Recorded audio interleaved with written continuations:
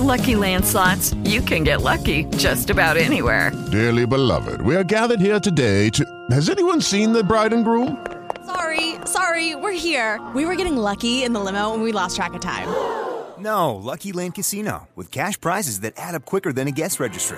In that case, I pronounce you lucky. Play for free at LuckyLandSlots.com. Daily bonuses are waiting. No purchase necessary. Void where prohibited by law. 18+. Terms and conditions apply. See website for details.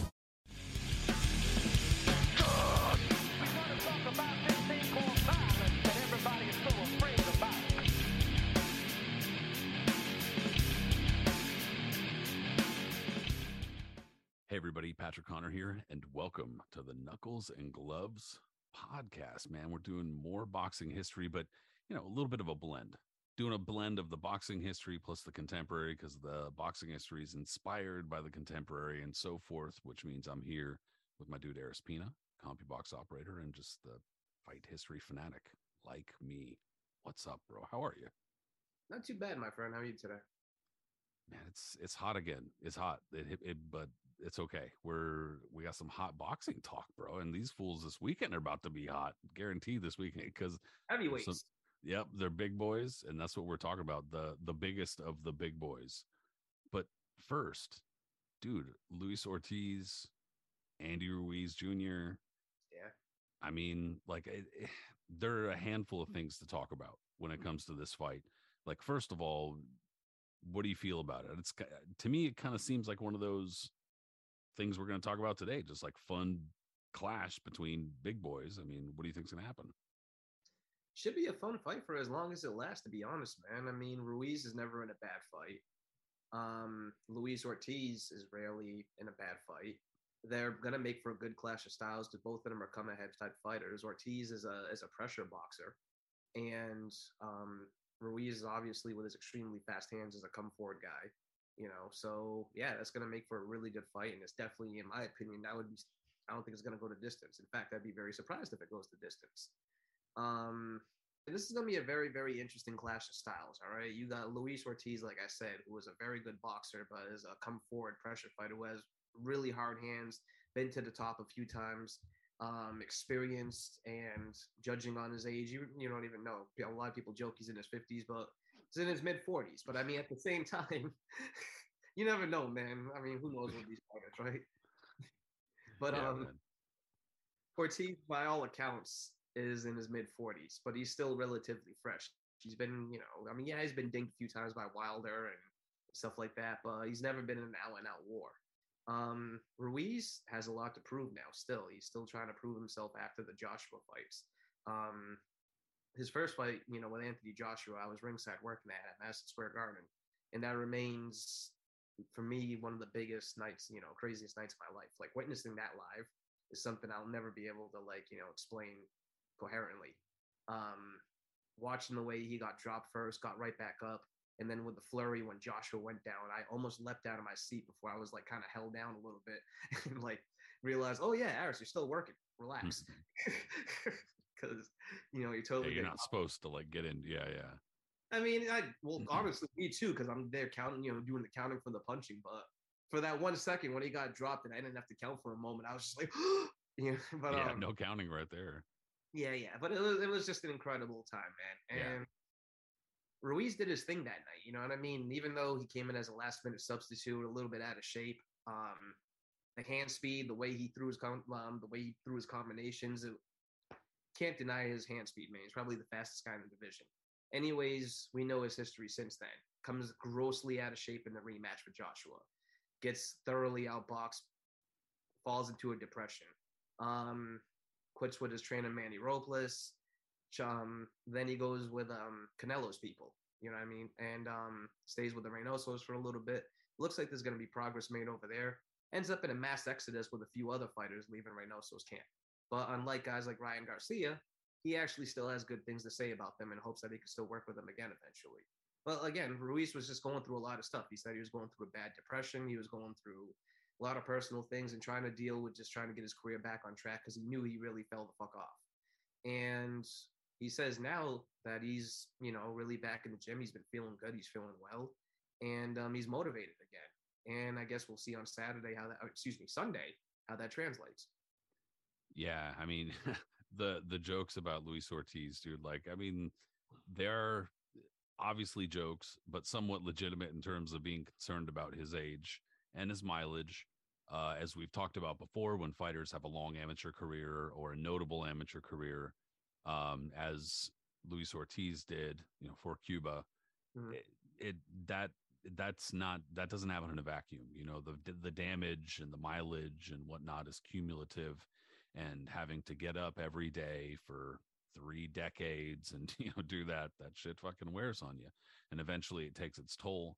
And on top of that, when fighters get to a certain point or a certain accumulate a certain amount of damage, it could literally happen overnight, from one round to a next round, 1 minute to the next, whatever the case may be.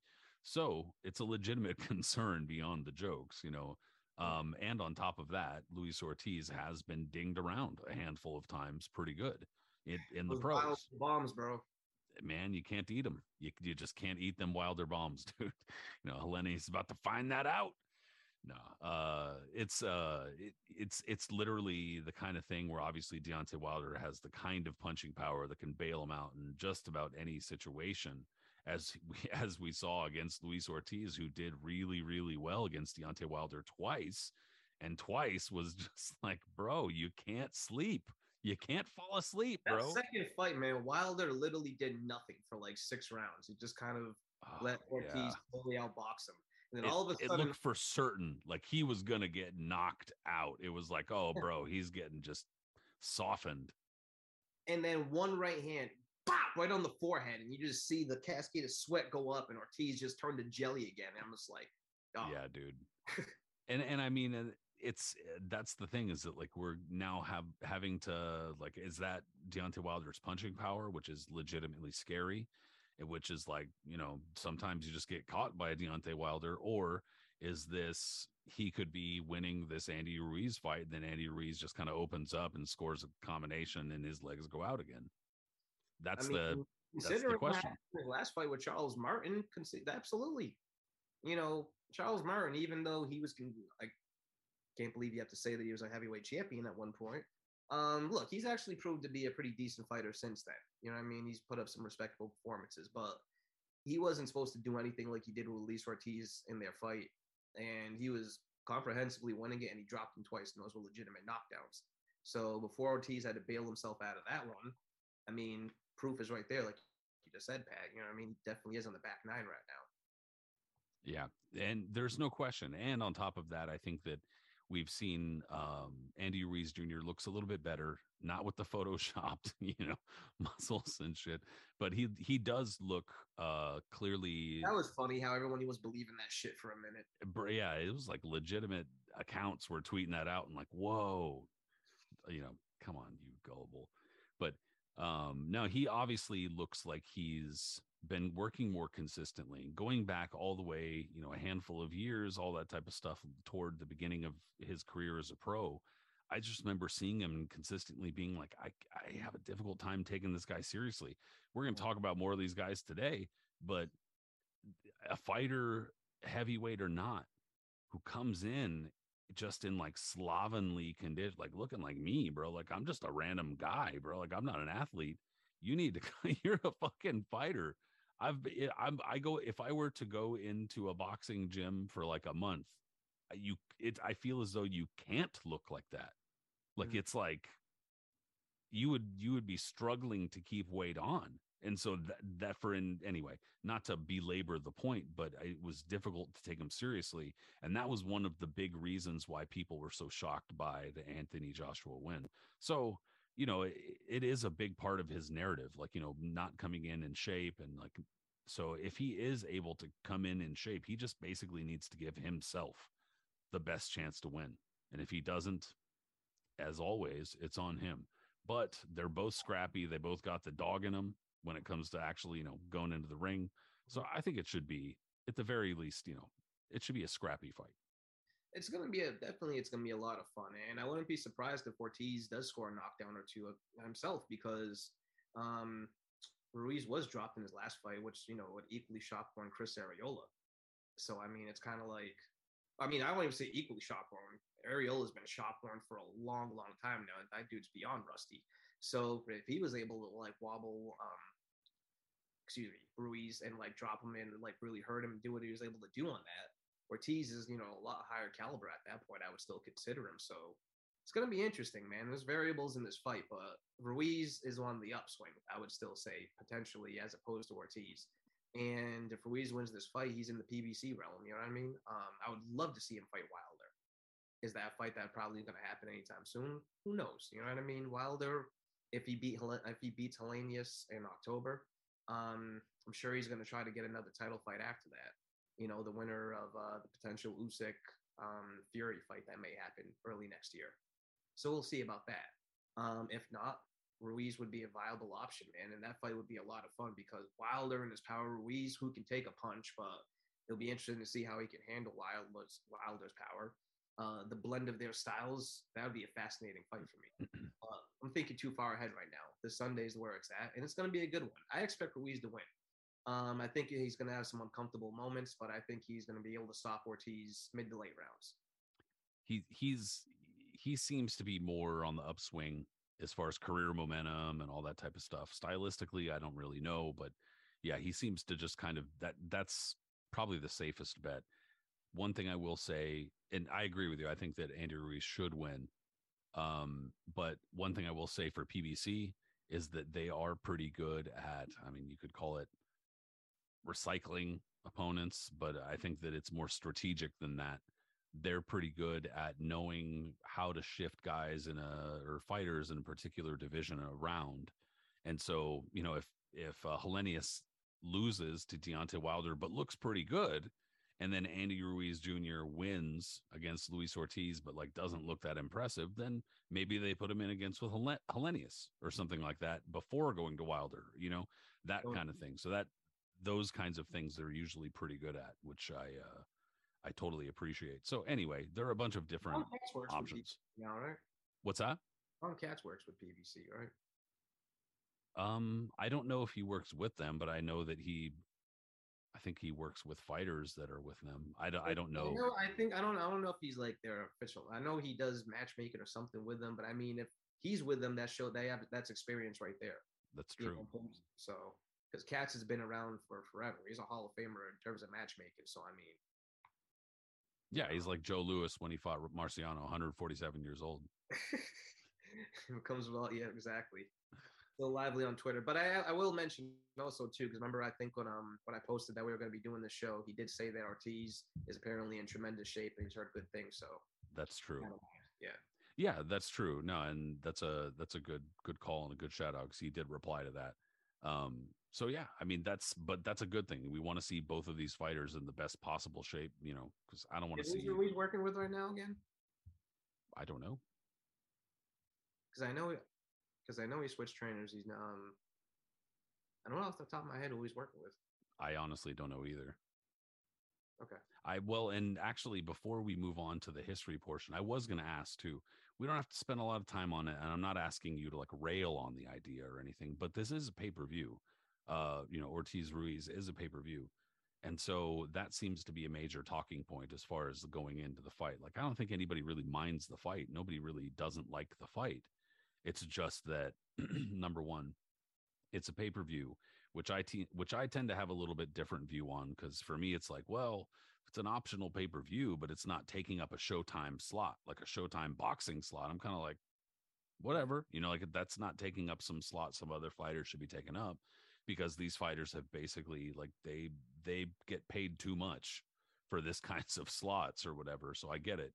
They have to put it on pay-per-view. My only issue is that just about any time there's a pay-per-view or a notable pay-per-view, rather than being like $29.95 or something like that, it's automatically like $80. Like, I don't really understand the logic of going toward the maximum for that shit. But in any case, the whole pay-per-view conversation, unfortunately, is a part of it going in. It's always going to be about that, and people will always gripe about pay-per-views, and rightfully so. The price. Paying money sucks. Like paying more money sucks. And paying close to $100 for a pay-per-view that's clearly not worthy of a price tag like that. sucks even more. Yeah, it's a deep fight card, but it's just not a fight. PBC is really good at matchmaking. It's just that there's not a whole lot of fighters on the card where you're looking, going like, oh, I know that guy, I know that guy, I know that person, I know that person. So it's like, it's like a tough sell. If they put this card at like $50 or something like that, I don't think people would be complaining too much. That's what I mean. Yeah. And that used to be the normal price tag for big pay-per-view shows back in the day, in the 90s, early 2000s. When did prices start changing? Mid 2000s probably, or so, when things started getting like really premium. Yeah, like when it started going to like Tyson Lewis, I think, had like a really high price tag, for example, right? Yes, that did. And then on top of that, also when they started offering an HD option, that's right, yeah, and stuff like that, then it was almost like, I'm just saying, it felt like almost like an excuse for them to kind of start hammering on us a little bit more. But I know shit costs money. Black Box is where it was at. I never had one, but I knew of them and I knew people that had them. So of course I was like, Black Box was where it was. Parents told me don't talk about it. They said we weren't allowed. They told me don't talk about it at school. Don't let anybody know that we have one. I mean, people knew. Everyone kind of, around the neighborhood, at least one or two people on the block had one. And yeah, everybody would come to our house to watch the boxing pay-per-views, and then I would have buddies over to watch the wrestling ones. And you also too, you'd get like either the Playboy or Spice Channel at some point. Yeah, you didn't have to. So in other words, you didn't have to just go 99, 99, 99, 99, 99. Yeah, everything was good. All the new movies, everything, man. That when that box finally like ceased and desisted, which was about when was the De La Hoya and Mosley rematch? I want to say like 2003 or something like that. Yeah, right around 2003, after I graduated high school. Right, I started college. That's when the box ended. Well, and that was also right around when like a lot of shit started going digital too.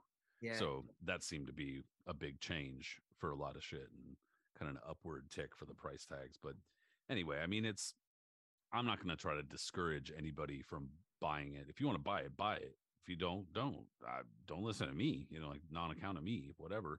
I'm looking forward to the main event, and I'm looking forward to a fairly well-matched undercard, but it's a tough sell. That's all I'm saying. It is a tough sell, man. And a lot of people, again, they have every right to complain about it because they feel if they're going to have to pay hard-earned money, especially a high price tag for a fight, they want to get what they're worth. And considering that, they would look to something, like Errol Spence against Terrence Crawford, for example, that they want to pay like, premium money for a premium card. And for something like this, again, if there was a lower price tag, I'm sure people wouldn't complain as much. But the fact that we get so many pay-per-views in a fight of this caliber, which back in the day would have been on either Showtime or HBO as just like a regular main event. Yeah. You can and I get the business of it too, because inevitably somebody would respond something to the effect of like, well, they only have X amount of shows left on Showtime, and so we can't take up that slot because they make X amount of money. And I'm like, dude, I get it. I'm not arguing that, and I'm not arguing the business at all. I'm just saying from a fan's perspective. Totally. But from a fan's perspective too, we got boxing history to talk about, bro. That's why we're here. Big boys against big fighters against big fighters and stuff like that. We've done a similar show previously, but oh well. We've done that recently too, where we did like the heaviest punchers or hardest punchers or whatever. It's all fun. Who cares? But that excuse me, Ortiz, Ruiz, both of them being fairly sizable fighters, was obviously the inspiration behind the conversation today. So yeah, man, I know you had some good ideas as far as fighters from yesteryear, and I will admit you're probably going to bring up some fighters today that I'm like, oh shit, I wasn't thinking about that dude. But either way, who's the quintessential for you? Like just large heavyweight. Just because I don't know, man, I find him kind of fascinating and interesting. James Broad. Broad ass.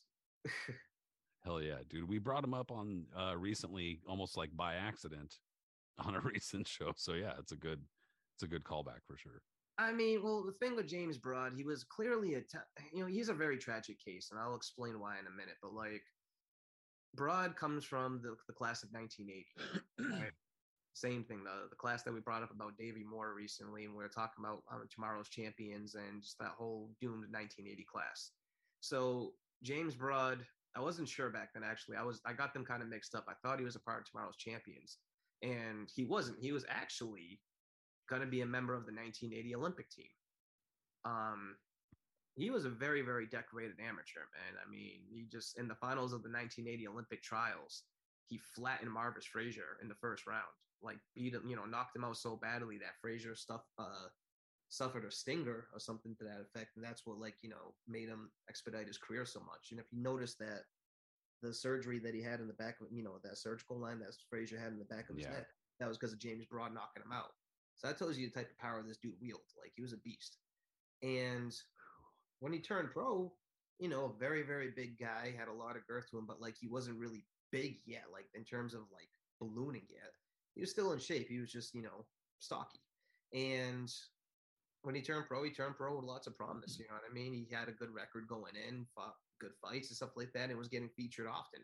But soon enough, man, that's when, the laziness and things of that matter started really kicking in with him too. His weight started ballooning up more and more. At first, he was becoming he was in the 215s, 220s, 230s. You know what I mean? By the mid 80s, we're talking now, he's still undefeated. By the time he fights Tim Witherspoon, he had ballooned up now to 261 pounds. That's big. And when you see him for Witherspoon, and when he was defending his NABF title in that fight, Broad is big. All right, there's no way to say it around it, man. He's a big dude. He was already tall to begin with, but now he's just girth all around, And for a guy that had good hand speed, good combinations, good skills, and everything of that matter, now that he's just getting closer and closer to morbidly obese, it's not going to help his cause. So, anyways, Witherspoon, for his matter, Witherspoon also had commitment issues and a litany of other things going on, mainly Don King on his ass all the time. But Witherspoon obviously was a very, very talented fighter, from when he gave Larry Holmes a hell of a shock to becoming a two-time champion in the 80s, yada, yada, yada. So in 85, when James Broad ends up fighting Witherspoon, I wouldn't say it was a crossroads fight, but it was a fight that people were looking upon, maybe that Broad's able to beat Witherspoon. He was ready to make that ascent to that next step. And it's two big heavyweights with discipline problems, so. And Witherspoon was already a former champion at this point too. This was before he was about to become champ again and then go to 86. Anyway, so at this point, if Broad was able to beat a former WBC champion, that would have sent him right to a title fight because everything was all wrapped up for that. Instead, he came in, like I said, obese, bro. He's just big, he's sloppy, and I don't know where I read this, and I wish I can find where I read it. I don't think it was an article. I'm pretty sure it was on some message board or comment section. But someone said before the fight, either they were there or they knew someone that was there that relayed him the story, that before the fight, in the locker room, Broad was all dressed up. He had his robe on. His hands were all wrapped up. You know what I mean? And he starts shadow boxing. But while he's shadow boxing, mind you this, he's eating a bag of fucking donuts. Okay? With his hand wraps on, all right? I'm talking about the powdered ones you get, the Hostess ones or something like that, all right? And they said that he was pounding there and he's sitting there shadow boxing while eating the donuts and the powdered sugar all over his hands and everything like that. I'm not, I can't say that this is absolutely confirmed story, but it doesn't sound far out of the realm of something that could actually happen. So, anyways, Broad, is allegedly eating donuts beforehand and shadow boxing and talking a lot of shit in between donut bites of what he's going to do to Witherspoon. And none of that happened, all right? Instead, what would you think would happen if a person is just pounding donuts minutes before they go into the biggest fight of their career? Well, I mean, it's about like watching, the Grim Reaper Roper watching Dolomite before. Yes. Exactly. You know what I mean? And so even though Broad, like I said, he was already showing signs of just being a little funny with his commitment to training and everything like that. He had already suffered a loss to Marvis Frazier, up to the Witherspoon fight. This is still the biggest fight of his career. And now that he's blowing it away, he gets blown out in the fight. Like in round 2, is one of the most damning things that you'll ever see. I'm sure if you people that listen to the show have definitely watched it, but if you've never seen it, look it up on YouTube. Witherspoon with his classic overhand right that he has just starts bombing the shit out of Broad. And Broad, well, he's a huge guy at this point, starts rocking and rolling all over the ring. And it's just not, it looks like a redwood getting ready to tilt, and you're just waiting for the inevitable collapse. You're just not sure when it's going to happen. And then finally, you just see, boom, he catches him again, and Broad just teeters and goes flat. Bow! And the way he crashes, and you just see all this shit, just everything just jiggling. Like, you almost expect the ring to collapse. Like, that's how big it was of a drop, And, damn. Brutal, dude. The guy just brutal. He got so big, and the crazy shit is that he even got bigger from there. Yes, absolutely. He always teetered after that from into the high 260s, and then he started going into the 280s. His last big fight of a high profile one on a high profile card ended up being against Greg Page in 1987. And at this point, man, Broad it's clear his commitment is gone. He's been renamed now Broad Ass by Randy Gordon of Ring Magazine. And that's it's not a nice nickname, you know what I mean? But and it probably hurt. I feel bad because I probably did fuck with the guy, making him hear that. And then everyone started taking it and using it. You're familiar with Dave Meltzer, right? The Wrestling Observer guy. Well, when Junkyard Dog, when he started having drug issues and things going on with him in the 80s, he started getting really, really big. And the physique he had, he just started blowing up. And Dave Meltzer nicknamed him from the Junkyard Dog to the Junk Food Dog. And everybody started calling him that too, So, but back to Broad. By 1987, he's winning fights, he's losing fights, but anytime he really steps up, he's going to lose a decision. He loses to Tony Tucker, loses to Francesco Damiani, another guy who wasn't body beautiful. And now he moves into 1987, and he's going to fight Greg Page. Greg Page, we discussed him plenty of times on various shows. A member of the lost generation of the 80s, probably a charter, one of the highest members of them. Tremendous skills, but again, commitment issues, other issues, dealing with Don King, the fuckery that he had going on with everything like that. The dude was just, by 87, he was in complete limbo himself. But surprisingly, and this was on the undercard of either Tyson, Pinkland Thomas, or Tyson. It's one of the Tyson fights, one of the 80s Tyson fights. But surprisingly, they end up putting on a really, really fun competitive fight. Both of them out of shape. Broad a lot more out of shape than Page. Both of them have Jerry curls, and it's just a lot of girth in the ring. You know what I mean? But I'll say this: there's a lot of skill going on there too, especially inside fighting. Page had fast hands. Broad had relatively fast hands. Broad was a good inside fighter, and for all of his girth, he still had a lot of skills remaining. And Page, same thing. Page still, was showing a lot of flashes of skill throughout, and they both were trying. It wasn't like lazy. Both of them were really trying. And it made for a really fun fight, just back and forth throughout, and it was a close fight. And Broad actually dropped Page in the last round and almost scored a really, really close decision. It was a good fight. Like we said this weekend, every so often you get these big boys together, and they put it together action wise. Sometimes they don't have a choice. Sometimes it's pretty sloppy though. But fairly notably, even though he was outweighing him by a lot of pounds, he also took a points decision over Patrick Lumumba a couple months after that. Patrick Lumumba was 6-1 by that point, and he didn't really shake out either. But I also noticed that maybe I just didn't notice this before. Maybe I didn't really it didn't click in my brain. But in 1991, he defeated Maurice Smith, who was making his debut. Now that's as a boxer, that doesn't really mean shit, but mixed martial arts fans, and I think he might have wrestled for a bit too. But he was in the early UFC. Maurice Smith was in some of the early UFC fucking cards. So I just never clicked in my brain. But he was making his pro debut apparently, and James Broad totally took him out, and apparently got down to 246, but then went right up to 313 immediately after that. Wow. Yeah. And in between these fights too, because he was having an up and down in career, and the fights he was losing and getting knocked out in, he was getting viciously beat up. A lot of these fights, they were once on YouTube, and now since I don't know, some of them disappeared, some of them are still up there. But like the Razor Ruddock fight is particularly brutal. The Johnny Duploy fight, we've talked about Duploy, the wild fighter from South Africa who made some noise in the late '80s. That one's particularly brutal as well. And yeah, as it went on, and in between this too, man, it has to be mentioned, he was one of Mike Tyson's primary sparring partners.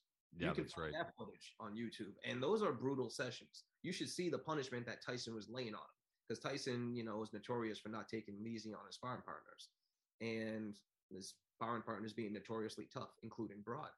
And Broad, God bless him, man, he took a lot of clean punches against Tyson, a lot of them, as well as he kept on doing throughout his career. So inevitably, after Broad's career ended, man, it was a very sad turnout for him, because now he ends up with brain damage. He's morbidly obese and ended up homeless. And he ended up dying around 2000, I think, still homeless. Yeah, I mean, unfortunately, just another sad, Yeah. fairly stereotypical tale. But he, like you said, was a very notable amateur and had a lot of promise at one time, but just in terms of discipline, couldn't really keep it consistent. And that meant that anytime he, like you said, went up in class, he was basically just couldn't pull it off. He was like, just couldn't get over that hump for the most part, despite those unexpected wins I was just talking about a moment ago. But actually, he's a pretty good kind of segue or transition to somebody really, really similar. And also has a Frazier link himself, a Frazier Olympic link, who is one of the OG big boys for sure. And that's Buster Mathless. That's right. OG Buster Mathless. Yeah, man. Yeah. I never, until the other day when I Googled him, I never saw those photos of how big he actually got. I don't remember who had somebody. I thought it was you, but apparently not. But somebody had posted them, tweeted them, something, and I was like, "Holy yowza!" I didn't realize that he had gotten that large. Like you can see in its face it's him totally, but like I didn't know that's. Yeah, I mean, and we're not even trying to like make fun like that. It's just damn. It was crazy. Yeah. And on top of that, like, that was also one of the storylines of like about him when he was an amateur all the way throughout his pro career. It was pretty much recognized that he was fairly skilled. He was a pretty good fighter. It was just like, why is he not coming in better shape? Especially, I think that it was probably back in the day, people were just like, the idea of like taking steroids and stuff like that was fairly foreign and whatnot. So it was just assumed that if you were a fighter, you were probably going to be in fairly good shape, unless you were just, a slob also ran, which he wasn't. He was a high level fighter. Buster Mathless was going to be on the Olympic team. He was going to be on the 1964 team. And originally he was going to be the U.S. representative. He beat Joe Frazier in the finals. But again, man, Buster Mathless, even back then as an amateur, already carried the hang tag of being like a lazy guy and maybe, an underachiever and stuff like that. So there were whispers already that after he beat Frazier, that people were wondering, hey man, stay on, they told Frazier, stay in the gym, stay working out.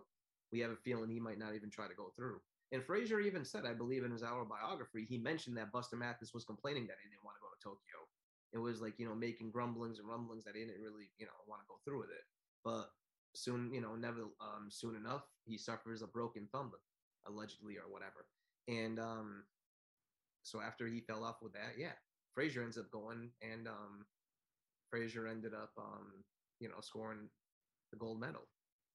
So when that happened, with their career trajectory now, like Frazier was the one that was going to turn pro, and luckily he had the backing of Cloverleigh with him, and Buster Mathless was the one that was going to.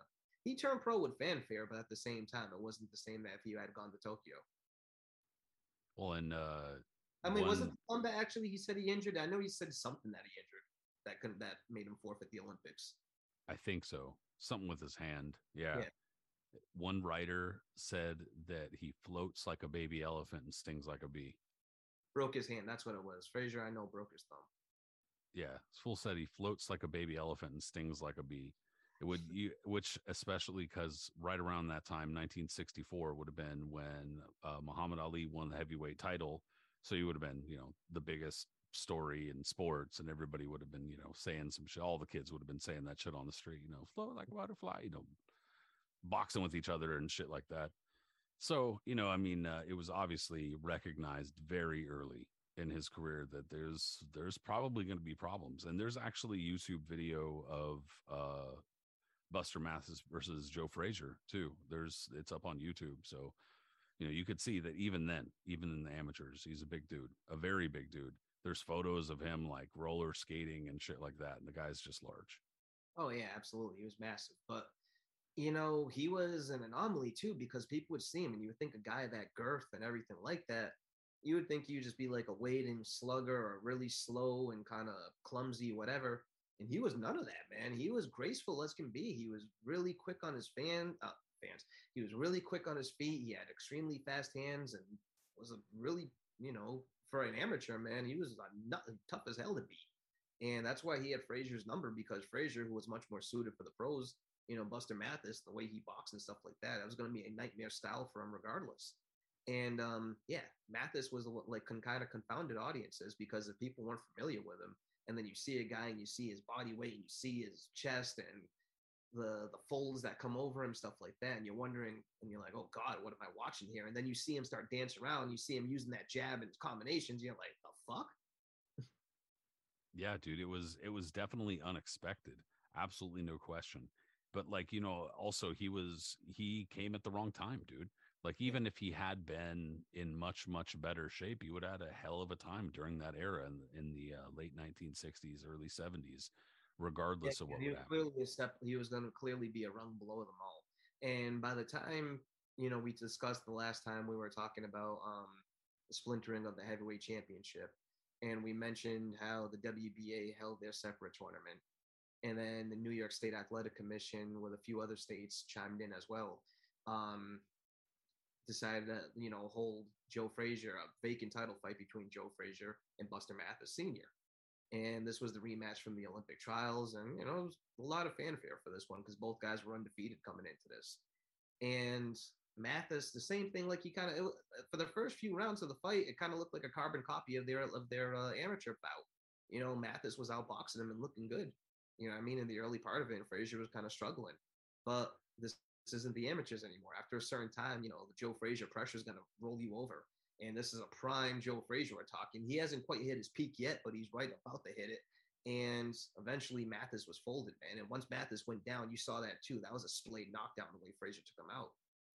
Yeah, dude. He, that version of Joe Frazier was obviously, had learned from a couple of early difficulties, like for instance against Oscar Bonavena, and had learned that he needed to move his head a little bit more. He needed to, basically perfect his style, because most people know his style by now. I'm not going to go through and explain it, but in any case, he was vulnerable. He obviously could be outboxed in stretches, sometimes outworked, but you just could not let him inside, couldn't let him get a hold of you, couldn't let him start muscling on you and stuff like that, because you were going to be in deep, deep shit. And Buster Mathis could not fend him off for that long. Eventually he started fading. And obviously, there have been guys in the past who were kind of flabby or didn't really look that good, but fought surprisingly well, like a James Toney. Maybe we'll talk about him or something like that too. But regardless, point is, like, it wears on you, dude. You can't carry that weight and have it not affect you. And that's what wound up happening against Joe Frazier, apart from Joe Frazier chopping him down too. Totally, man. It's just a combination of the two. And late in the rounds too, you try to keep that pace of Frazier just constantly hounding you. It's going to take fold, and he just folded from that. It wasn't a bad performance though. It was respectable enough that people still had some hope for him. But like you said, man, he proved as the turn of the decade into the 70s that he was still going to be a rung below. And his biggest win of his career was against another guy who was probably shop-worn by that time, in George Chuvalo. And he outboxed Chuvalo comprehensively pretty easily. But immediately after beating Chuvalo, again, you get a good win, you're gonna step up again. You're probably gonna lose it. Steps up against Jerry Corey. We talked about Corey in one of our last shows and how Mathis was a rung below that. Corey was right, but you got the very top of the division. Corey was right there. A guy like Mathis is right over there, and Corey proved that in the ring too. Won a pretty comprehensive decision against him. And same thing, whenever Mathis, really tried to do it, he would kind of end up losing. His last, soon after that, he fights Muhammad Ali, and his career is more or less over at that point. But I will mention this, man, and it's a fight that has to be mentioned, because if you want to talk about a fighter fights a battle of the blimps, he makes a comeback not almost a year after the Ali fight, and he ends up fighting another very, very big man himself, and a guy by the name of Claude Humphrey McBride. Yeah, off of the Oklahoma City circuit. Yes, the whole Pat O'Grady town. Yeah, he's got the Midwest behind him. Yeah, exactly.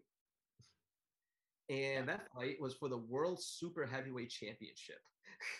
Oh, of course, bro. I thought that it probably was Pat O'Grady. Fairgrounds International Building in Oklahoma. The Fairgrounds International Building. Claude Humphrey McBride was a 6 feet 4 inch, 400-pound door-to-door Bible salesman when he knocked on the door of fight promoter Pat O'Grady in Oklahoma City, Oklahoma in 1969. O'Grady was impressed at McBride's size and asked him if he had ever done any boxing. Turned out McBride had indeed boxed a little as an amateur some 20 years earlier. O'Grady asked McBride if he'd like to return to the ring, this time as a professional. And just like that, the professional career of Claude Humphrey McBride began. So yeah, you were spot the fuck on, really. And that sounds about right for Pat O'Grady. So that's fantastic. It's hilarious. But Humphrey McBride, there's very few photos of him available, but he was a guy that wore polka dots. Yeah, I saw that right now. Yeah, I mean, straight up Dusty Rhodes style. And I don't know, man. Anyways, Mathis was obviously a clear level above a guy like Humphrey McBride and stopped him in a couple of rounds, but that maneuvered him into a fight with a rampaging Ron Lyle, and that, Lyle emphatically ended his career. But Mathis, he was a guy, again, he's, if you were a fan of boxing back then, you definitely remembered him because he had a presence. He wasn't a top contender, but he was a fringe contender. And he probably would have done well in other eras. But like you said, when you turn to the 70s and look what he had to go against, clearly wasn't going to make it to the top. But actually, fast forward a couple of decades later, and his son comes into the picture now, about the Master Buster Mathis Jr. Not as big as dad, but still, a pretty big guy himself, and a fighter that came from the school of Customado. So, people got to see the whole ducking and dodging types, peekaboo style again. And another fighter too that, for a guy his size, he wasn't the size of his dad. He wasn't as tall and he wasn't as wide, but still, a big guy himself. He was pretty slick in there, man. He was a fast fighter. He had fast hands, and he had good head movement. Yeah, he was pretty busy on the amateur scene. He was I don't know that he was like a really good amateur, but he was busy on the amateur scene. He was fairly well known. And on top of that, they had settled in Grand Rapids. Mm-hmm. So, just not saying Buster Mathis Jr. is like another great fighter from Grand Rapids, but Grand Rapids actually has a much, more rich boxing heritage than people might acknowledge at some points. But in any case, yeah, dude, there were a few points at which, I didn't even look at the weight, but there were a few points at which he looked, like he had some extra weight on him. And yeah, especially considering he was 6 foot at like 235, that's too heavy for sure. Even against Mike Tyson, dude, it was pretty clear that he was like not in the greatest shape, And for whatever reason, man, he was able to get out of having losses. If you look at his career, it was always odd. So his first loss should have been to Mike the Bounty Hunter, who very, a fringe contender of the early mid 90s, very tough guy, very awkward guy. And the dad of contender Michael Hunter today. Yeah. Very good fighter though. If you look back at some of his old stuff, man, had a vicious ass knockout. Solid record. Yeah. Solid record. Good guy. So he loses to Mike Hunter in a USBA title fight. Hunter tested positive for God knows what, probably weed or something stupid. So Hunter tested positive for that. Fight gets changed to a no contest, no decision. Soon after, after a few years, about a year or so later, he ends up fighting Riddick Bowe, and Bowe's comeback after losing to Evander Holyfield. And excuse me, another really odd fight because Mathis had no business really going in with a guy like Bowe. That was more Cedric Kushner, who was backing Mathis back then, probably maneuvering him into that fight because Cedric was able to get a lot of his fighters HBO dates back then. So, Mathis having an undefeated record, being the USBA champion, being featured on heavyweight explosion cards, a lot of them. And trust me, I watched them all because I was cataloging this shit. He ends up getting a shot at Riddick Bowe. And I remember watching this with my dad too. The fight happened in 1994, and my dad was kind of like, "Oh, who's this blob fighting Bowe?" Like he was not really convinced about it, but like Mathis, he was clearly rungs below Bowe. But again, it was an odd fight that Mathis gets dropped, and it looks like Bowe is just gonna have an easy romp, and then Bowe decides to get stupid and ends up hitting Mathis while he's down. And like clearly he did it a few seconds. It wasn't like it was in the middle of throwing a punch. He dropped him, kind of looked at him, and hit him with a combination and knocked him out. Not Roy Jones was bad. He couldn't fucking help himself. Like he just Terry Norris'd everybody, just like Terry Norris. He just dudes he kicked him or punched him or something like. There's always some shit. And so, anyways, that fight becomes a no contest. So Mathis somehow is still undefeated. All right, going into the 1995. And after a number of wins, he ends up becoming, Mike Tyson's opponent. And I'm sure you watched that on Fox as much as everybody did, because that was one of those fights that I think the whole world watched it probably. Yep, dude. I remember that shit. Like not super clearly, but I remember the end and everything. Like I don't remember the build up and stuff, but yeah. It wasn't a massive build up. It was weird. Yeah, dude.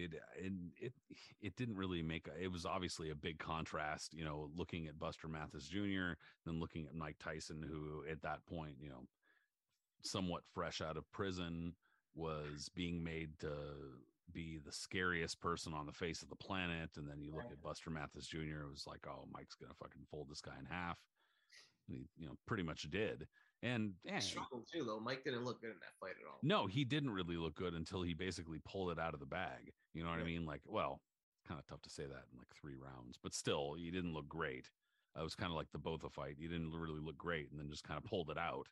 But in any case, yeah, but it wasn't a ringing endorsement of Buster Mathis Jr. either, No, but Mathis, to his credit, he ducked and dodged. He made Tyson look bad for a couple of rounds, but once he got hit really hard, I mean, look, and that was a solid shot. That was one of those Tyson bombs that will take anybody out. So he's no Frankie Swindell.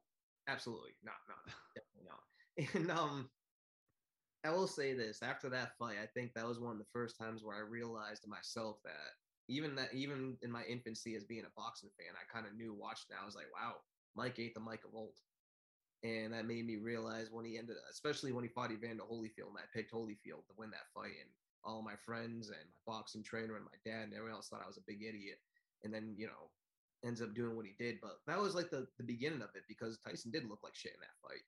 And there's a couple of backstories with that fight too, man. Not to go too off course, but like Mathis and his manager they thought they were going to get a certain amount of money. And then at the 12th hour before the fight, apparently Mathis's manager gets summoned to Cedric Kushner's room, and Cedric said that he wasn't able to pay them the amount that he needed, and that like to take a pay cut for the fight or something like that. They weren't going to do it. There was all kinds of arguing and some kind of shim sham going on, and finally the fight still goes through.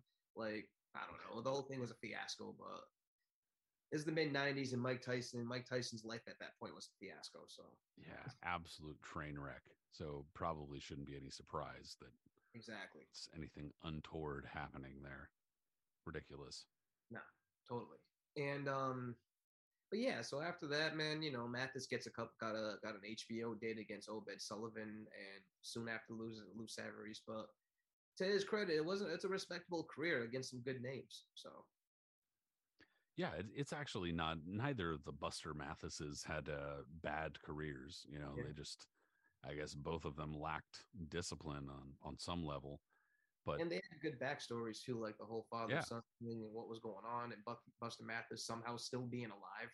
because I know he had suffered a bunch of heart attacks up to that point and had other health issues. So, yeah, dude, wild shit for sure. totally. But lest anyone think that we're just picking on like large in that way fighters, I'm going to take it back to the 1920s and 30s to a fighter who, at least at that time, was considered large, but not really. But nonetheless, a dude who was born in Italy, but I think of Croatian descent, Arthur Deca. So dude was not that big, but they were always writing about this guy as a giant. And so of course I had to go do some searching and stuff like that, because to be totally honest, we talked about this subject before, but I was like struggling. I was like, damn, I remember fighters we brought up before, but like I want to talk about some new shit too. Like I want to talk about some new fighters. And so I was looking around on like the newspaper archives and shit like that, and like, all right, biggest fighters, heaviest fighters, fattest fighters, and stuff like that, because just seeing like who was writing about what. And Arthur Deca was a fighter they were always talking about as a giant or the heaviest fighter or biggest fighter. And anyway, he wasn't that big, but he was born in Italy. I think of Croatian descent. I guess it would make sense because he was born in Trieste, Italy, which is right near the border of Italy, near Croatia and Slovenia. But the only reason why that kind of popped up in my head is because another Italian fighter who fought out of Trieste is, our boy Nino Benvenuti. He was actually born in Slovenia. So that kind of why it's like, oh, I connected that in my head. But anyway, he wasn't big. Deca, he was like, by today's standards, like at all, he was like 6'3", 220, 230. So not that big. But in the 1920s or 30s, that was like, oh my God, this guy is so huge, especially if they could fight. I think it was kind of just like, holy shit. But I think that a lot of it was just he was referred to as a giant. By the way, promoters exaggerate, like, just like how they do in pro wrestling too. There was calling Andre the Giant like 7'3" and 7'5" and shit like that. And in reality, he was like, don't get me wrong, fucking massive at like 6'10" or whatever it was, but he wasn't like as big as they said. And probably the same type of shit here. The guy wasn't that much of a giant, and especially because there was another dude at the time coming up, Primo Carnera, who was also Italian. He just wasn't heavyweight champion yet. He was just still kind of like just getting famous. And I think it hadn't quite made the rounds yet how massive this dude was, because they would like literally send him on publicity tours where Primo Carnera would just go out in public and people would just walk up to him and be like, what the fuck? And he'd hold out his hands. He was people, massive, man. yeah, people are like, like with their little teeny hands on his hands, and people are like, oh my God. So that's the crazy thing to me, is like Primo Carnera also existed. So this dude wasn't the giant, and you knew that. But even so, it was fairly interesting that they were both Italian, and they actually tried to match them. And the funny thing was, so Arthur Deca was supposed to get in there with Primo Carnera, and what they were going to do was they were like, all right, well, let's run Arthur Deca through George Godfrey, the Laperville Shadow, not Old Chocolate, 1800s fighter, but Jack Dempsey sparring partner. Yeah, exactly. And in any cases, they were like, well, let's get this win over George Godfrey. And that definitely did not happen whatsoever. And George Godfrey scored a 4th round knockout, knocked him down like half dozen times in the process, and like not like real hard. And so that kind of like marked a downturn in his career. And the Primo Carnera fight never happened because Carnera went on to become heavyweight champion. So anyway, I found that at least interesting, and I had to bring up something that I was like, all right, he's not going to bring up this one. I had to find something. Oh, totally. You got me with that. I mean, when you talk about guys that are massive, you don't have to talk exactly like you said about just being absolute girth. You know what I mean?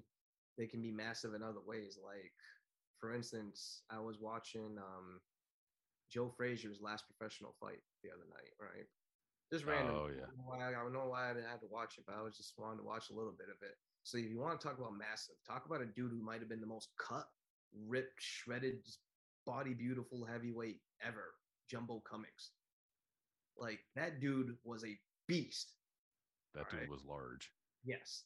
And just not an ounce of fat on him. Like, you can just take a bat and it would probably break if you try to hit his body with it. Like that type. You know what I mean? So in it, in the late 70s, early 80s, when Cummings was coming, like he was in jail. I'm just bringing him up. I'm not going to go through his whole life, but like he's a guy that went through a lot of stuff in his life, was in and out of jail and mostly in jail.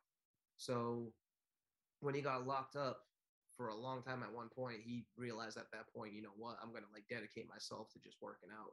And he just went through like an insane workout. We're talking James Scott style, where you like wake up in the morning, do 3,000 push-ups, run a few miles, do an incredible amount of push-ups, pull-ups, this and that, like whatever you can do. And you're just pretty soon you're benching close to 400 and just looking like, you know, an Adonis. And the way Cummings looked in the ring, because he had like, you know, he wore the knee-high socks that were like kind of popular, and the tube socks that were popular in the early 80s, and with his trunks and stuff like that, he was like a bigger Clubber Lang, you know? Like Mr. T, the way he looked in Rocky 3 and how he was just absolutely shredded. Think about that, but then think of Cummings and just like to the next level, and that was Jumbo Cummings, like an absolute just animal.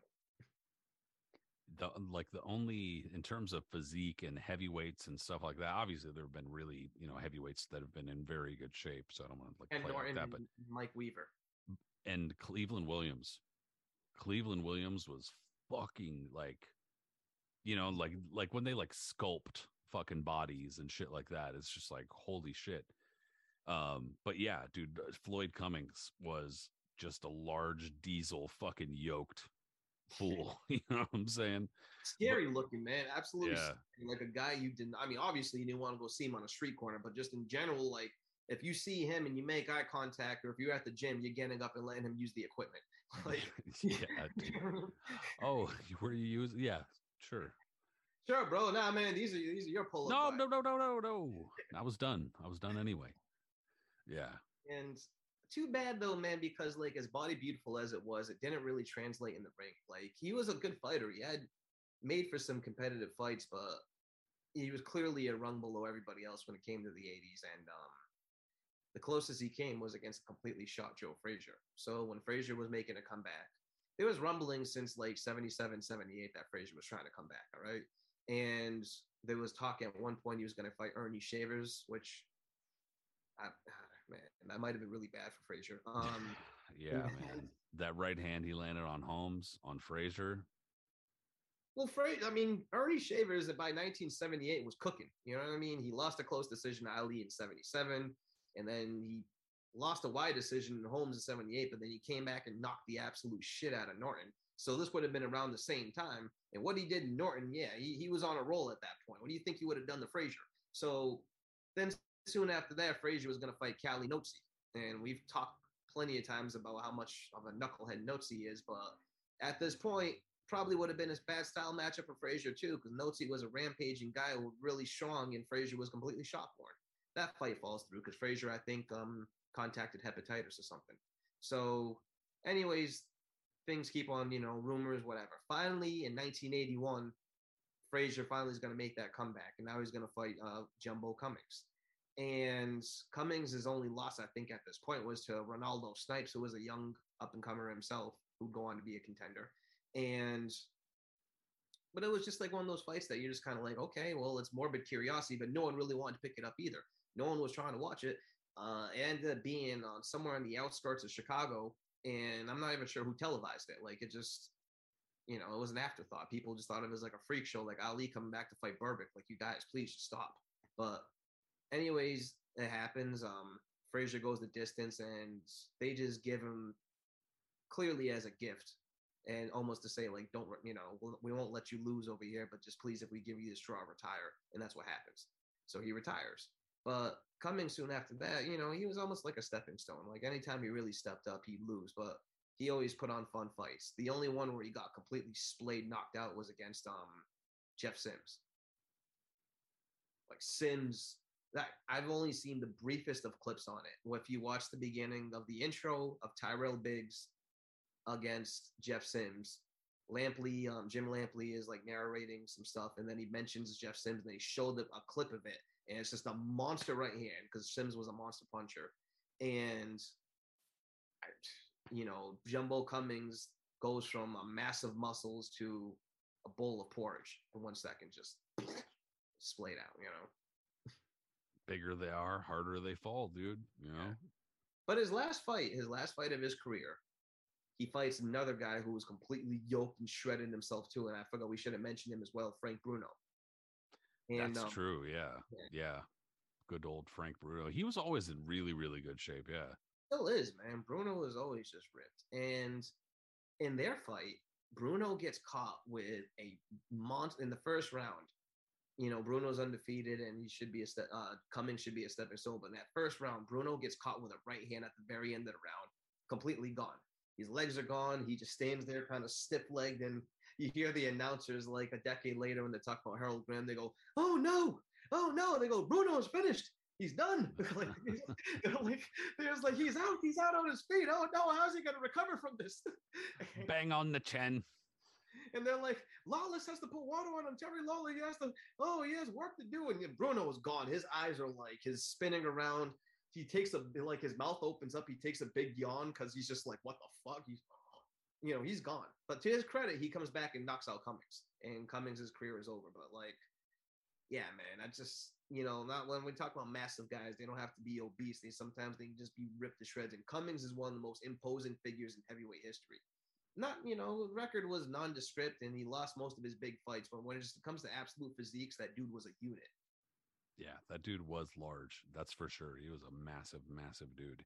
It's just that generally speaking, that kind of musculature doesn't translate that well to boxing just because, physiologically speaking, that kind of muscle needs a shitload of blood and oxygen, which means you're fucking gasping, a couple rounds into the fight. Anthony Joshua, Frank Bruno, these dudes have learned this the hard way more than one time. He couldn't knock out Joe Frazier in 1981. Right? Yeah. Brutal, dude. Taking him out. Fortunate, dude. Super unfortunate. Well, that Frazier ended up in that position, I guess. But I mean, Joe had, sadly, singing. It was totally. I've said this before, and I'll say it again. It was totally for the best that both of them didn't win their last fights because Don King for absolutely positive that Don King would have tried to make Frazier Ali 4. No doubt in my mind. No fucking shit. Absolutely. Either him or Arum or somebody would have tried to make a Frazier Ali 4. Hey, you both won. What about it, guys? Well, the only upside to that would have been like that would have just been another Frazier Ali fight for you to have a fucking vintage shirt of. Yeah. It's true. Yeah. It's true. I got another fighter though. That's a pretty good one. And I thought about that, but I was like, nah, I won't bring that one up. So I'm glad that you brought that one up because I wasn't going to. But one that it just totally randomly came to me. And I was like, oh, damn, that's a good one. Because it's kind of in left field a little bit, but totally fits the description here. And that's Pia Wolfgram. Yes. Totally. Definitely a large foo. Definitely a large dude. Tongan, fighting out of New Zealand. 1996 Olympic silver medalist. Lost in the finals to Vladimir Klitschko. And in the Olympics, in order to get to the finals, he had to defeat Duncan Dokiwari, who I know you're familiar with. Because, didn't he fight for a few Cedric? And I think I'm pretty sure he did. Oh, absolutely. And he was also featured on a Boxing After Dark. Yep. Yeah, because they had that it was like young heavyweights or whatever card. Like a number of years after the Tua, David Tua, John Ruiz, Shannon Britton, that card. Yeah, exactly. Yeah. They did the second young heavyweights, because this one they featured Juan Carlos Gomez in the first fight. Duncan Dokiwari, who wasn't really young at this point, against Dominic Gwynn. And then Macy against Deverell Williamson. So, yeah. That's right. Yeah, and Deverell Williamson was also like 37 or something by that point. Yeah. So, I mean, it wasn't... Really stretching the young factor there, guys. But they were also pushing, I think, Messi. They weren't really pushing Deverell. But even so, that's true. Yeah, and Duncan Dokiwari, he had to beat Sergey Lihovic, who went on to hold the WBO heavyweight title, and also a really, really, really good fight with Layman Brewster, and also a heavily favored Cuban fighter named Alexis Rubalcaba, who was he was supposedly at the time favored to win it all. And yeah, Pia Wolfgram was not expected to beat him, and when he did, it was a massive celebration in New Zealand and Tonga, because he was there representing Tonga. Mhm. And in any case, he was also, during that Olympics, the 1996 Olympics, he was the heaviest fighter in the Olympics. Oh, by far, man. You saw the photos of him in that. It was So I mean, when they he mentioned fits it, the bill. Boxing Digest did a pretty comprehensive review on the entire Olympic Games. They listed all the fights. They did a fight by fight of who won the gold and all this other stuff, and they talked about how big of a story Wolfgram was, coming out of nowhere basically and winning a silver. Like what the fuck? Like no one knew that was gonna happen. Man, And that they mentioned, stopped like you in said, like even 2000. Rubalcaba was like a big favorite for that whole thing. And for him to lose like that was big. That was huge. Yeah, those profiles, maybe I'm wrong and maybe I just overlooked them, but I feel like they stopped for like the 2000 Olympics, because I just don't like, I feel like, I knew a lot more about especially other fighters who weren't just American fighters. Totally. And then like in like the early 2000s, it was like they kind of just stopped covering them. I mean, maybe that's what it was, but in any case, yeah, like, so I remember hearing Wolfgram's name and shit like that, and like kind of, I don't know from the Olympics, but in any case, knowing of him. Well, I believe also too, he was signed. Wasn't he signed to America Presents? That's a good, I don't know. Maybe he was. That wouldn't surprise me. I almost think he was, man, because I know he was featured on TV, and like I want to say he was a little bit like something. Anyways, though, he didn't have a bad career. His career didn't really pan out, obviously, like that. He ended up fighting Klitschko in a rematch. I remember of their Olympic final, and Klitschko stopped him, I think, in one or so. But like, yeah, and it wasn't. That wasn't one I was gonna bring up. It was just kind of ugly too. It wasn't even like he wasn't like a clean one punch knockout or anything like that. He just kind of like clubbed him into submission, like against the ropes, and he was like, went down and couldn't quite beat the 10 count. And I mean, look, dude, getting knocked out by Vladimir Klitschko, there's no shame in that. The guy was a massive puncher, just a massive guy in his own fucking right. So I mean, that he wasn't a heavyweight champion by that point. I don't think so. No, he wasn't, because he got that later on. But in any case, yeah, that was, I would imagine, one of the heavier fights as far as weight goes between two fighters. For sure. Upper level, anyway. Another fighter from that era, I guess, too. Ooh, you can bring up. I'm sorry. One last thing. I totally forgot. His last fight was against Corey T-Rex Sanders, 292 pounds versus 290 pounds. Wolfgram, that is. Yeah, T-Rex Sanders was a big boy himself, man. He was huge. Yeah, I was Anyway, sorry. Go ahead. Oh, totally, man. You can bring up Samson Pahua from that era as well. That's true. Yeah. Most well known for getting bit by Andrew. Yeah, exactly. I mean, dude, he made the rounds, the heavyweight, so it's kind of not fair that that's what he's remembered for. But still, mean, it's just such a infamous moment, though. Like Galata, because it's so blatant. Like the camera was right there, and Galata full went on Dracula on his ass, and just he didn't even like hide it or nothing. People who were just writhe in pain. Like, how did he not get disqualified, man? The teeth marks were there. It was bad. But yeah, he was pretty big for that fight. And then his other notable fight as well is when he ended up fighting Jesse Ferguson, one of my favorites, on Boxing After Dark. And Ferguson, put on a really good performance for himself too, man. Ferguson was cooking near the end of his career, a nice little run near the end there. And Ferguson, put in some nice body shots at the end, hit him with a right hand or another hook, and Pahua just went down, got counted out. And Ferguson had a nice little interview at the end of the fight, where like he was like, "Look, man, I know I'm never gonna be a Hall of Famer." He was like, "I know I'm never gonna be a world champion or like pound for pound, whatever." But he was like, just keep this in mind. He said, "Nobody's ever given me anything." He was like, "I work for everything I got." And he was like, "I just give you my best." And Larry Murchie was like, "You're a Hall of Famer in my book, man." I was like, "Oh, yeah, that's cool." Because he could tell Larry always liked him and kind of respected him, But another guy, though, to bring up, another 80s heavyweight. Well, that's actually, I want to say more 70s, because his career ended in 1980, 81. But Leroy Jones. Okay. All right, then. Leroy Jones. In the late 70s, that's when I would say he emerged. He was a former New York Golden Gloves champion.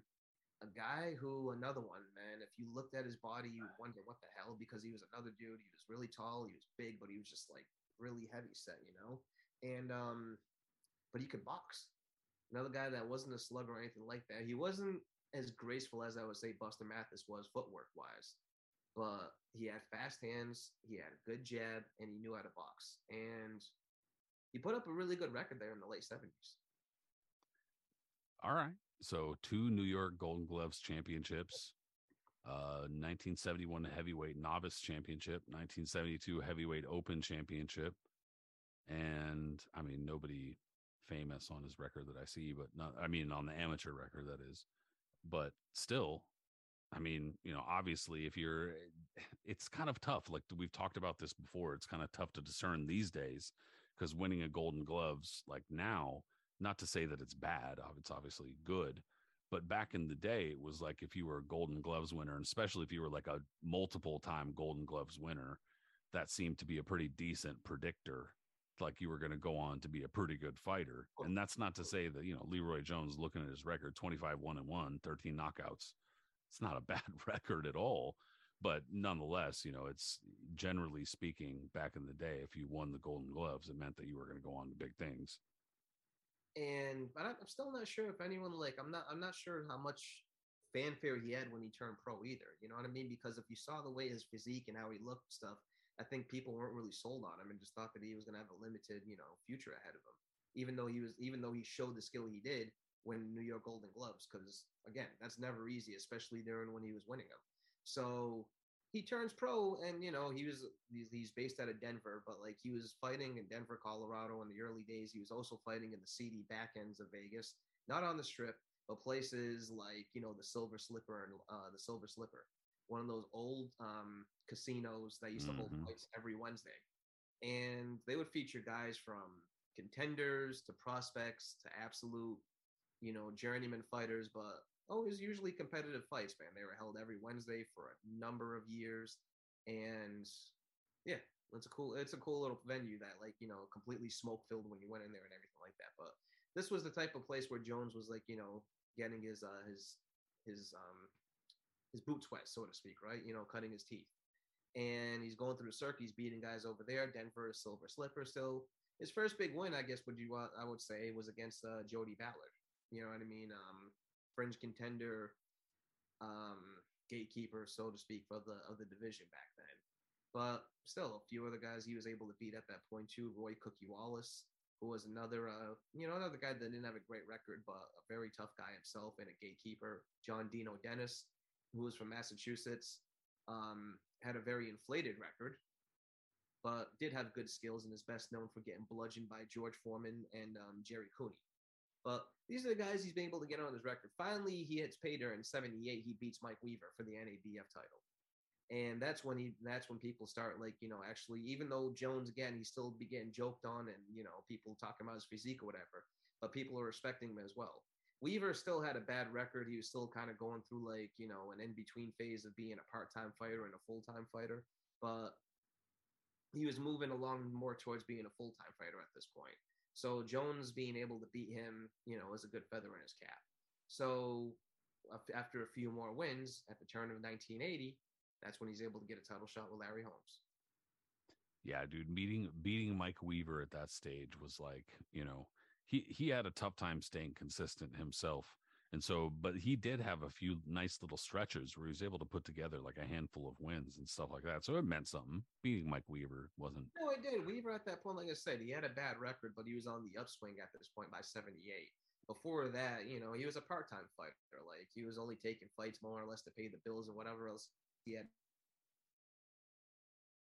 to do. He wasn't there to, like, you know, to really taking it seriously. When Weaver started taking it seriously, he was working as a sparring partner for Ken Norton. And Norton, who nicknamed him Hercules, kind of told him, like, dude, you actually got, like, legit skills here, man. Why don't you really take this? And he's like, oh, you really think so? Yeah, please, man, take it seriously. And as he started to, and then he hooked up with Ray Barnes, a former pro who fought Sugar Ray Robinson, and got a good manager under himself. That's when his career took off. But so yeah, that was a good win for Leroy Jones.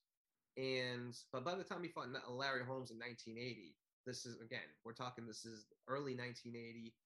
Holmes is still bitter. He's pissed off. Muhammad Ali is still pestering him at this time. Ali's making rumblings about, yeah, it's true. You know what I mean? Just Yeah, he's still fighting in his shadow, and yeah, he's fighting in hasn't his quite shadow. gotten his respect. Exactly. And anytime that he feels like he's about to get some respect and do something, Ali appears out of nowhere and starts fucking with him again. And he's just, Holmes is just mad. The public don't like him either because he's bitter and complains a lot too. All right. And the people are like, why are we going to like you? You have no personality. And Holmes is like, give me my respect. Fucking what? Yeah. With it. So, with his angry ass. Yeah. So things hadn't quite escalated to the point they would by Ali. This is still the beginning of the year. After the Scott Ledoux fight, that's when things really took a turn with the Ali fiasco. But Holmes is still like, I'm not getting any respect. I knocked out Ernie Shavers. I beat Mike Weaver. Blah, blah, blah, like, you know, give me my respect. And so finally he fights Leroy Jones. He's not going to get a lot of respect for this fight because Jones, like I said, he has good skills and he's the NABF champion. But people think this is a formality that Larry's going to beat him. And for the most part, that's what happened. Jones was competitive and he tried, but I mean, he got more or less outworked and outclassed. And I will say this, though, man, one thing that hindered his performance, and he mentioned this, and a lot of other Larry Holmes opponents mentioned this over the years, especially early title fight opponents. Larry Holmes had a tendency to use his thumb, whether he did it on purpose or not. It's open to debate, but he complained about that. Leroy Jones did, and so did Scott Ledoux, notably. But Jones definitely did suffer an injury because he retired after that fight for a couple of years. Yeah, he suffered detached retina. There wasn't any one point per se where they started having gloves with the attached thumb. Yeah, you know, or at least if there was, I don't know it.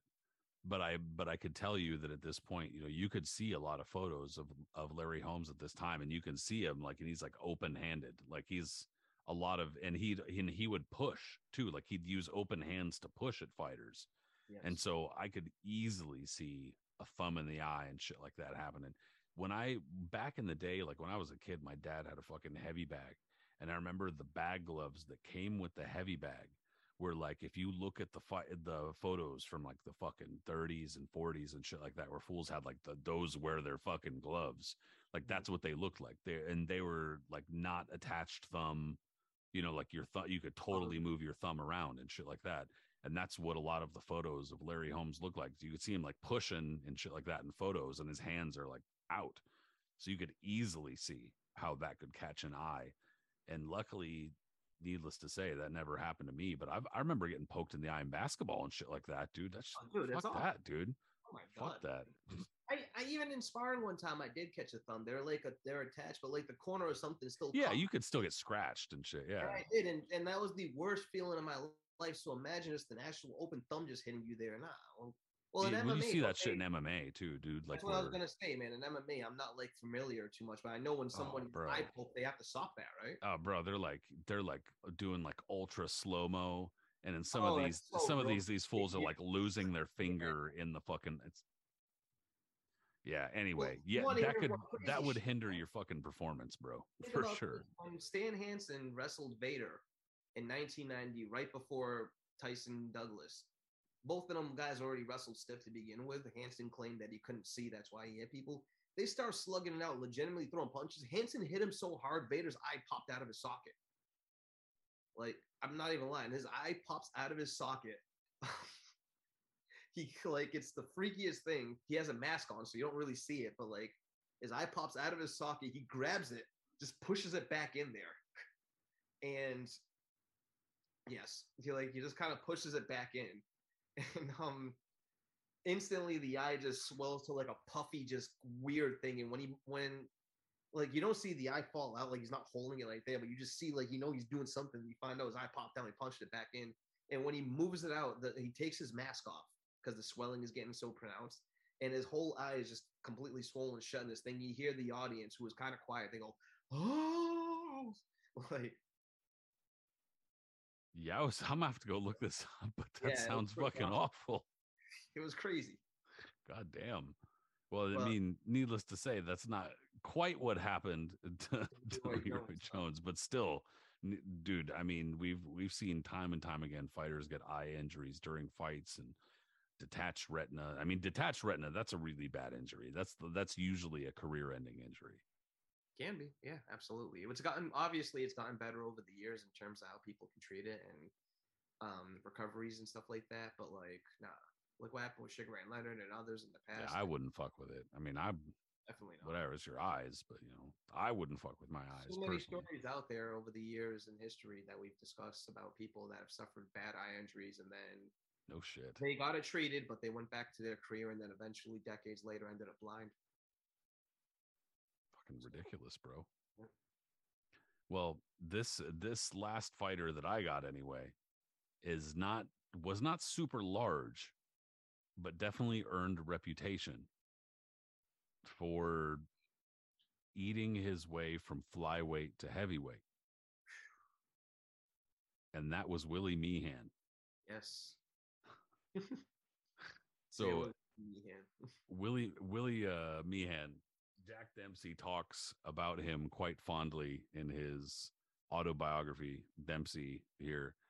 Willie Meehan was a San Francisco fighter who, I mean, I don't know for sure whether or not he actually fought at flyweight. And it's fair to note that back in these times, motherfuckers were turning pro at like 11 years old. So who knows? You know what I mean? Like, so of course he's going to turn pro at flyweight, But in any case, point is, he obviously started much, much smaller than he ended up. And in any case, he fought 5 4-round fights against Jack Dempsey. And if I'm not mistaken, I think he won 2 of them. 2 of them were a draw, and Dempsey won 1 of them. And so, but also he fought exhibitions too. And it was one of those exhibitions that, according to Jack Dempsey, like those kinds of exhibitions were what helped convince him that he shouldn't be fighting even exhibitions anymore after he officially retired. Because he fought, like, according to him, like 200 exhibitions even after he retired. So, I mean, and on top of that, Jack Dempsey was fighting exhibitions fairly regularly during his career before he technically retired too. But anyway, back to Willie Meehan. He specifically was known around San Francisco for being a clown, for being somebody who, if you got in the ring with him, he was going to make you look bad. He was going to fuck around a lot. He was going to like play jokes on you and like, tap you on the shoulder type of shit. And like, piss you off, basically, not really fight you, but maybe do just enough to kind of beat you type of thing. And that's literally what Jack Dempsey said he did, that he made him look so bad that he was pissed off enough that he took it out on his next opponent because he was pissed off that Willie Meehan made him look so bad. And in any case, he writes a couple of funny things about Willie Meehan in his autobiography there. And Willie Meehan was a funny looking guy too. Yeah. He was a clown. That's what everybody knew him as. He had a gnarly ear, I think, and just clearly a guy that had been through the ringer in his career. Yeah, they said that, I think if I'm remembering correctly, there was something about him working down at the docks or something like that in San Francisco. And he was just like a tough dude, like he was not in super great shape, but that he was always down like to scrap, like that you could call him last minute and then he would fill in last minute. He'd fight like, here and there on these shows in San Francisco, and that he was fairly reliable. He was fighting during his breaks on the off work too. You know what I mean? Like Cleveland Williams said during his breaks when he was working in the mills or doing what he was, working in the fields, that whenever they had a break, they would just go out there and beat each other up. So one of the world's oldest pastimes, Last guy I'm just going to mention briefly, he passed away this year actually, was a heavyweight from South Africa who didn't really make a name for himself in the States, but he was notable because he was a huge guy at one point and ended up knocking out Cali Notsi in the first round, clear out of the ring and finishing his career. So good for him. His name was Jimmy Abbott. Jimmy Abbott, okay. Jimmy Abbott is his name, man. So in the late 70s, we've talked about how, well, besides what was going on in Sun City, there was a little bit of wave of South African fighters making their ways into the States, including heavyweights at this point. You had Harry Coetzee, Cali Notsi, and to a lesser degree, a guy like Mike Shook, probably fucked up his last name, and a couple others. But Jimmy Abbott was part of that group. Bigger than all of them, wider than all of them. And if you saw a photo of him, because he had this like blonde curly hair, there's a photo of him in Ring Magazine. It's the article I want to say, and I'm pretty positive of this one from the Howard Cosell issue, where they do a feature on the South African heavyweights. And when they mention Jimmy Abbott, they show a photo of him, but at a certain angle, and with his mouth open and with the curly hair, he looks like a super heavyweight Napoleon Dynamite. Like he does. He just totally, because he has the mouth open. Like he definitely has that 80s look to him. He's got like kind of a mullet looking, like kind of shaggy hair. Yeah, totally. But he had like this kind of like fro going on in the very early late 70s, early 80s that made him look, So, but yeah, he was just a dude that was like an anomaly. When you saw him, man, he was just massive, but he was really popular, and he wasn't a bad fighter. I mean, he ended up fighting a couple of Americans. Eddie the Animal Lopez beat him, and I think Marty Monroe or someone else. Yeah, I think he fought. But yeah, I just wanted to mention that guy, man, because he was different looking. Cause there's not a lot of footage on him out there. There is something that has surfaced on YouTube now, on one of my favorite pages called Last Round Full Screen. The guy puts up a ton of rare footage, and he put up a clip of Jimmy Abbott's fight. Let me actually look it up really quick. I'm curious which one it was. Yeah, I looked it up real quick, and it said that he had that he grew up pretty rough, that he had a very tough upbringing, and that he nonetheless wound up going on to be a very, very good South African amateur, and considered even now to be the best South African heavyweight to never win the South African title. So, I mean, and on top of that, he's from Gauteng, or Gauteng. I'm not entirely sure how that's pronounced, but I do know that as an area that has produced a lot of very good fighters out of South Africa. We did an entire South Africa, episode where we talked about nothing but South African fighters. So, I mean, we're at least somewhat familiar with the scene and know how lively it is, despite the fact that it's not really covered in the U.S. and the fact that not a lot of American fight fans know about it. But, I'm not going to lie, I'm not like a Jimmy Abbott expert or anything. I had to look this up I mean, myself. that's the thing about our show, man. We got to bring up the random, most obscure, and like, if you look at his record too, man, Robbie Williams is a guy that ended up fighting for a cruiserweight title, and Abbott beat him again. Like I mentioned, Eddie the Animal Lopez, he beat Walter Santamore, who was a fringe. Well, I wouldn't call him a fringe contender, but he was a gatekeeper in the heavyweight division. Fought a lot of notable names, the late 70s, early 80s. And again, he knocked the hell out of Cali Notsi in one round. So that alone makes me an instant fan of him.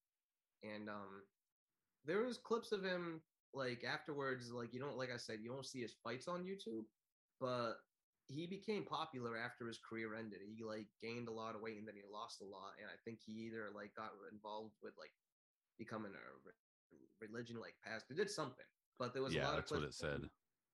But there was a lot of clips of him on YouTube, hanging out with past opponents and just looking like he was having fun and jovial. He looked like a very fun, jovial guy. I mean, he's a large foo, but he definitely looks happy in all these photos. Like he definitely looks like a happy dude. Like he had, like he was content with whatever was going on in his life at that moment. But it says that, that he wound up being a preacher or pastor or something like that, finding religion. But yeah, that's definitely not a fighter that I would have brought up. So so we were just zinging back and forth, which is good. And also on top of that, dude, if you look up some photos, the guy, he fits the bill for sure. And the fact that he wound up scoring a first round knockout of Cali Kanutse, or however that's pronounced, that's A-okay with me, bro. A-okay with me. Straight up. Yeah, man. Anybody that knocks out an apartheid lover is cool in my book. Oh, true. Yeah, dude. Just that entire period is so ridiculous. Needless to say, I know we did an entire show on it, but fuck. It's very intense, man. Very, very intense. But this has been kind of light. I mean, there was a few dark moments, but it's mostly been a lighthearted show. So I'll talk about that crap. Yeah, dude. I will say, it has been, I love talking about the true crime and I love talking about the tragic stuff not because I love the tragedy, just because I love the history, not the tragedy necessarily, but it has been nice to definitely keep it at least a little bit lighter or heavier, but lighter in tone. For sure, man. Hey, I appreciate it, dude. I know you did some researching and studying up, dude. We always got to do a little bit of studying up for this and researching. So I know that it takes up time, and I appreciate that, man, for sure. Absolutely, man. It's been a blast as always. Hey, everybody, thank you so much. If you listened in, as always, please go ahead and subscribe via the podcast apps and leave us a comment, those kinds of things. Appreciated. If you watched on YouTube, hello and thank you so much, and subscribe there as well. Reply, all those sorts of things. Actually, I will say real quick, I've noticed a lot more people replying lately. Thank you so much, because hey, we like reading the replies and reading feedback for sure. So much appreciated. As far as social media goes, we're also there. The Knuckles and Gloves podcast is on Facebook and Instagram. It's also on Twitter, and individually, that's generally where we're hanging out on Twitter. Eris is on Twitter as Punch Zone Eris. Me, Patrick Connor, I'm there as Patrick M. Connor. We'll talk to you there, Eris. Take it easy, bro. Have a good one, everyone. There, everybody.